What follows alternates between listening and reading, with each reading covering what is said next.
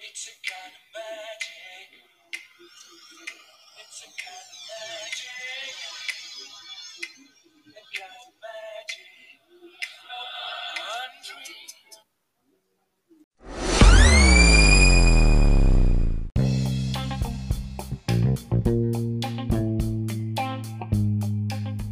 Welcome to another episode of Uncle Buck's Magic Review. Want to welcome all my listeners back, and we're spreading around the world now in 12 countries, I believe. Maybe it's more, I haven't counted lately. But to all the new listeners that are just tuning in, thank you for stopping by. And remind you all to subscribe. Please share this podcast with all your magical friends. And if you feel so inclined, you can always support the channel. We'd like to hear from you with any questions, comments, or suggestions, good or bad. You can send me an email at keithbuck88@gmail.com. You can follow me and message me at UncleBuck52 on Instagram. And we're going to have couple reviews, maybe some things in the news, and just talk about whatever's popping through the magic world. So again, thanks for stopping by. Be sure to share. And now a quick commercial, and then we'll get to it.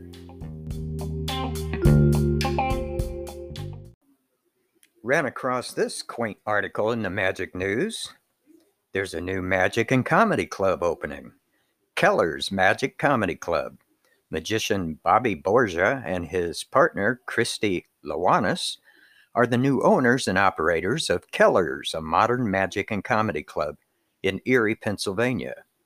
Borgia, like his hero, is originally from Erie and wanted to pay tribute to the great magician by unveiling the new club in their shared hometown. Here's a little note that I've never shared with the magic community. My great uncle married Harry Keller's daughter.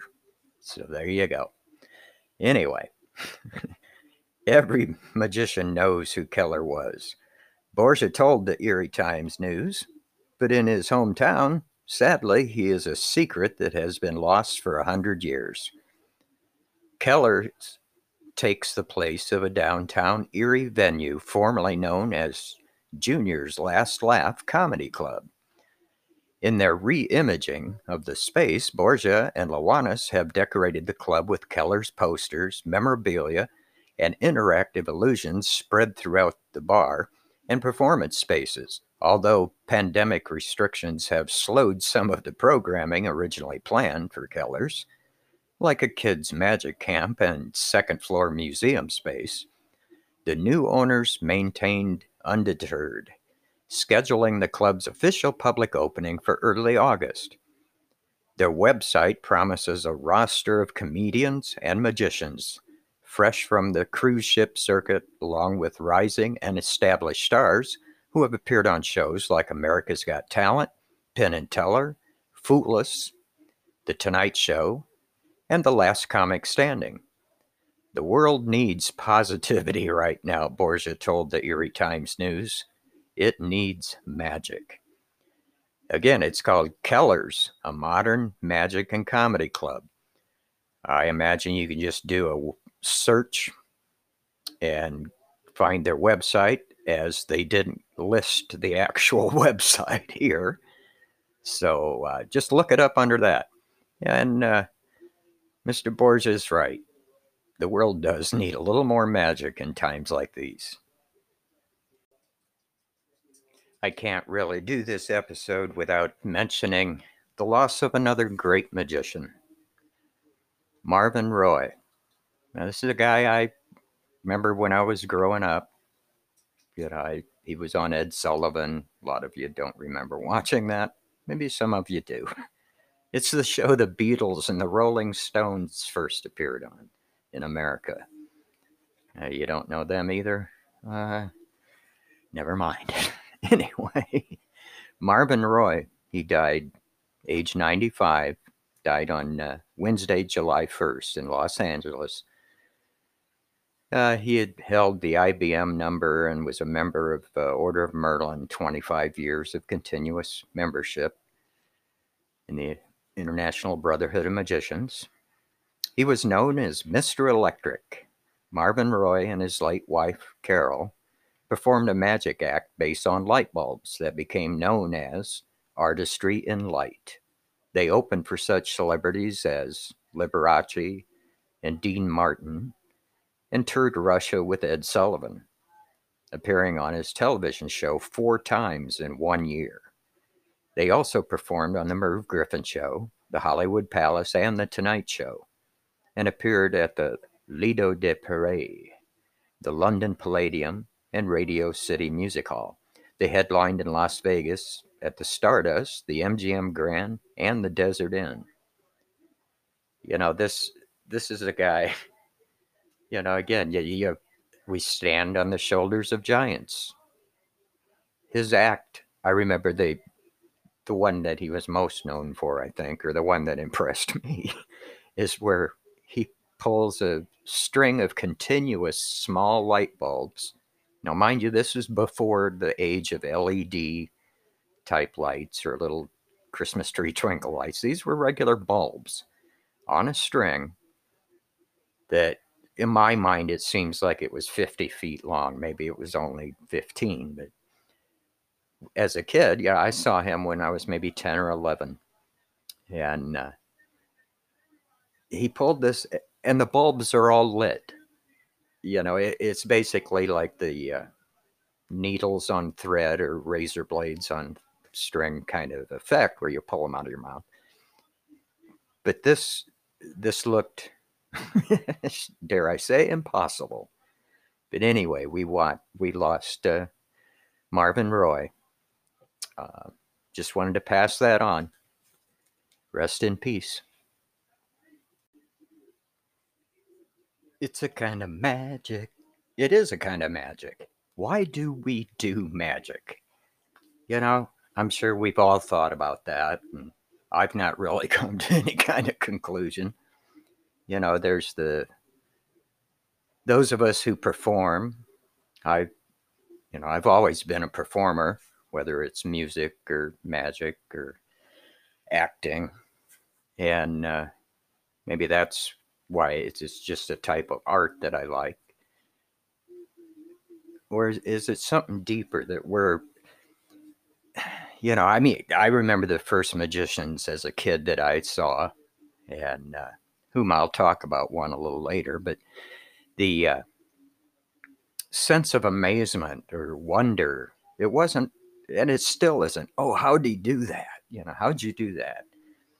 You know, you want to, that's the reaction, you know, a lot of people will give you. How'd you do that? You know, when you perform, it should be done in such a way that how you did it is kind of secondary to the audience, that they're more entertained or just the sense of wonderment, awe,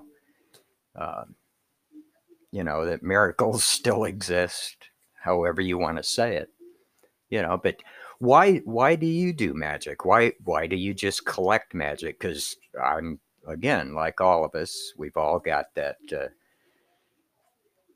drawer or shelf or closet or room full of magic, a lot of which we don't perform. You know, we get it and maybe perform it for a while, and it goes out of date, or everybody's doing it, and so why should you be doing it? But then you run the risk of somebody come up to you, hey, can you do the one where, you know, and then you're not prepared. You know, so just, I don't know what it is. I'm guilty of that too. I'm sitting in a room surrounded by magic as we speak. But what is it that we want to perform it for other people, even? You know, regardless of why we're attracted to it, we weren't attracted to it so much, you know, gee, I want to perform it for people. That wasn't what drew you to it. It was, I want to do that. The trick itself, or you want to be able to do that. And I think that's what we're wanting to share with other people, that, whether we're performing an effect for an audience of one or a whole auditorium or theater, we're wanting to see that same reaction in them, that wonderment, amazement, surprise, just being fooled, whatever. But what is that? Why is that? Anyway, if you have any thoughts, that's just a little of few of my thoughts on it. That's something that's probably banging around in everybody's head. You always hear, hey, I just want to share the magic, or I want to bring a smile to someone's face. I mean, that may be true for a lot of us, but what drew you to it originally? Why did you want to be a magician? You hear what I'm saying? Anyway, drop me a line, send me a message, call in. We can talk about it and share it on the next episode. But, it's all about magic, and we can use more magic today. Okay, this is the part of the show where I like to give a shout out to other magicians that I stumbled across on social media somewhere that I wouldn't have normally been aware of. And this fella is, I believe he's based out of Savannah, Georgia. And it's Mystic Sly Baba. You need to go check out his account on Instagram. And I encourage him to get on YouTube because he has a lot to share. His style is eclectic, shall I say, bohemian, spiritual.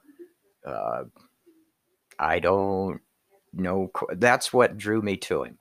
I started following him, and we've had a few discussions as far as I know in this COVID crisis. He's as we all are, I suppose, rethinking how you perform your magic, because obviously you can't grab hold of people's hands and, they're going to shy away from you, whatever. And he was talking about how he was going to try to do maybe more, like he said, visual, but all magic is pretty much visual other than mentalism, which, so he's we were talking about changing our performance styles and stuff like that. But real nice fella. He's into art besides magic, and but you need to go check him out and be sure to follow him. So I just wanted to be sure to give Mystic Sly Baba a shout out.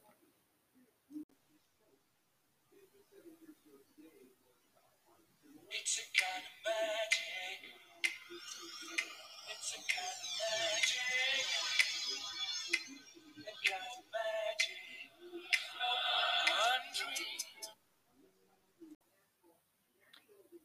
Today I thought I'd just kind of review a couple downloads.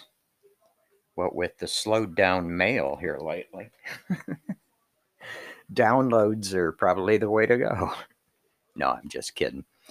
The first one we're going to look at is Dino by Joe Rinflich. And I'm sure I murdered his last name. We all know who he is. He's like the king of rubber bands.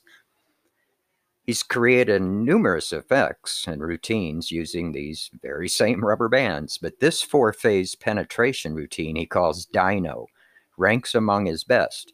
In effect, a rubber band is convincingly wrapped around the magician's hand, only for the strands, remain visible. And then visually and audibly, it penetrates through the back of the hand. The second phase is even more open and fair, with the band snapping through the performer's open hand. It can be viewed from either side and all angles. There's nothing to see. I would admit the third phase, which I find to be a lesser variation and not clear as an image as the first two phases. The fourth and final phase is the killer, though. The magician fairly wraps the band around the spectator's arm, pulling it tight. The spectator sees and feels the band pressing into their arm. Still, the band visibly clicks through their arm, giving the spectator a tactile sensation of the magic happening. This is based on an old optical illusion that has been used in magic and puzzles for decades. That Joe was able to apply this principle to rubber bands is incredible. I would not call this routine difficult. However, it will require practice to attain the knack to work it with consistent results. I played with the method and began having success after just a few mishaps. When it works in your hands, you will be experiencing your own inner astonishment that this method is even possible.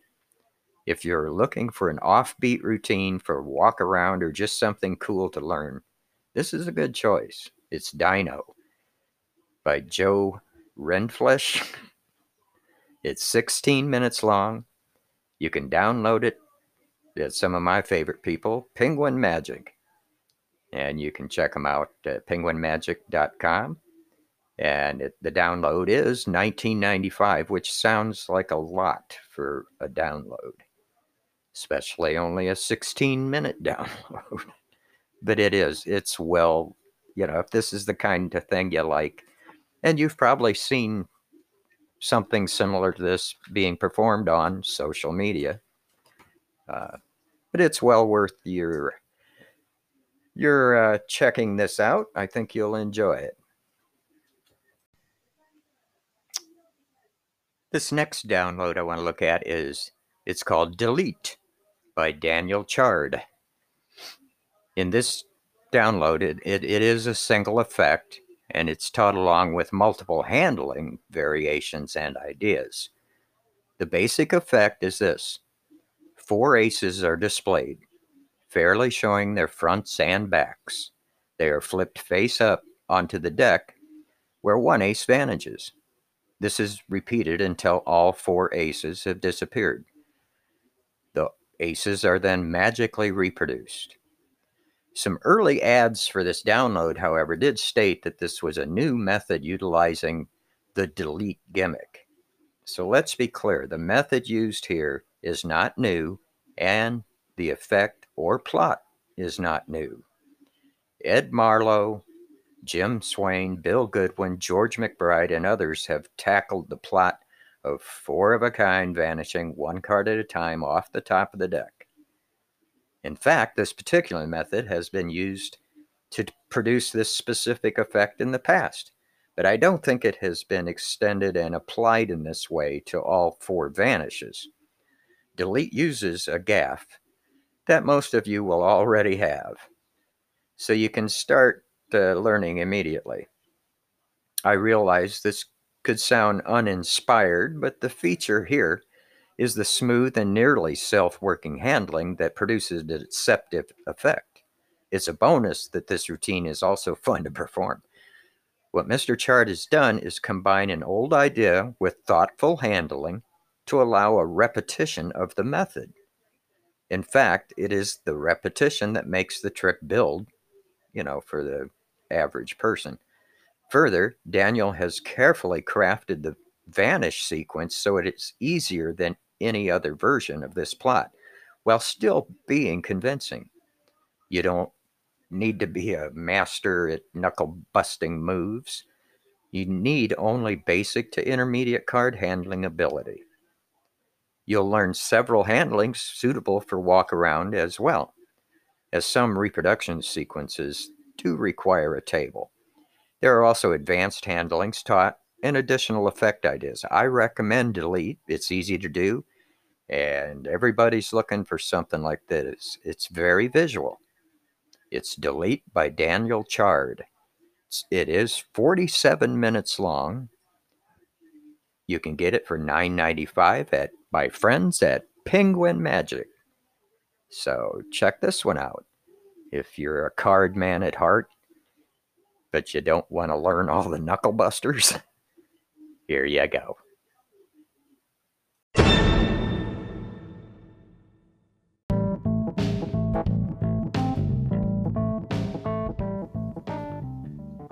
That's going to wrap it up for this episode of Uncle Buck's Magic Review. Hey, and I really love hearing from you folks. Be sure to subscribe, share it, tell all your magical friends, unless you're trying to keep it a secret. But hey, y'all have a great week. And remember, who's your uncle?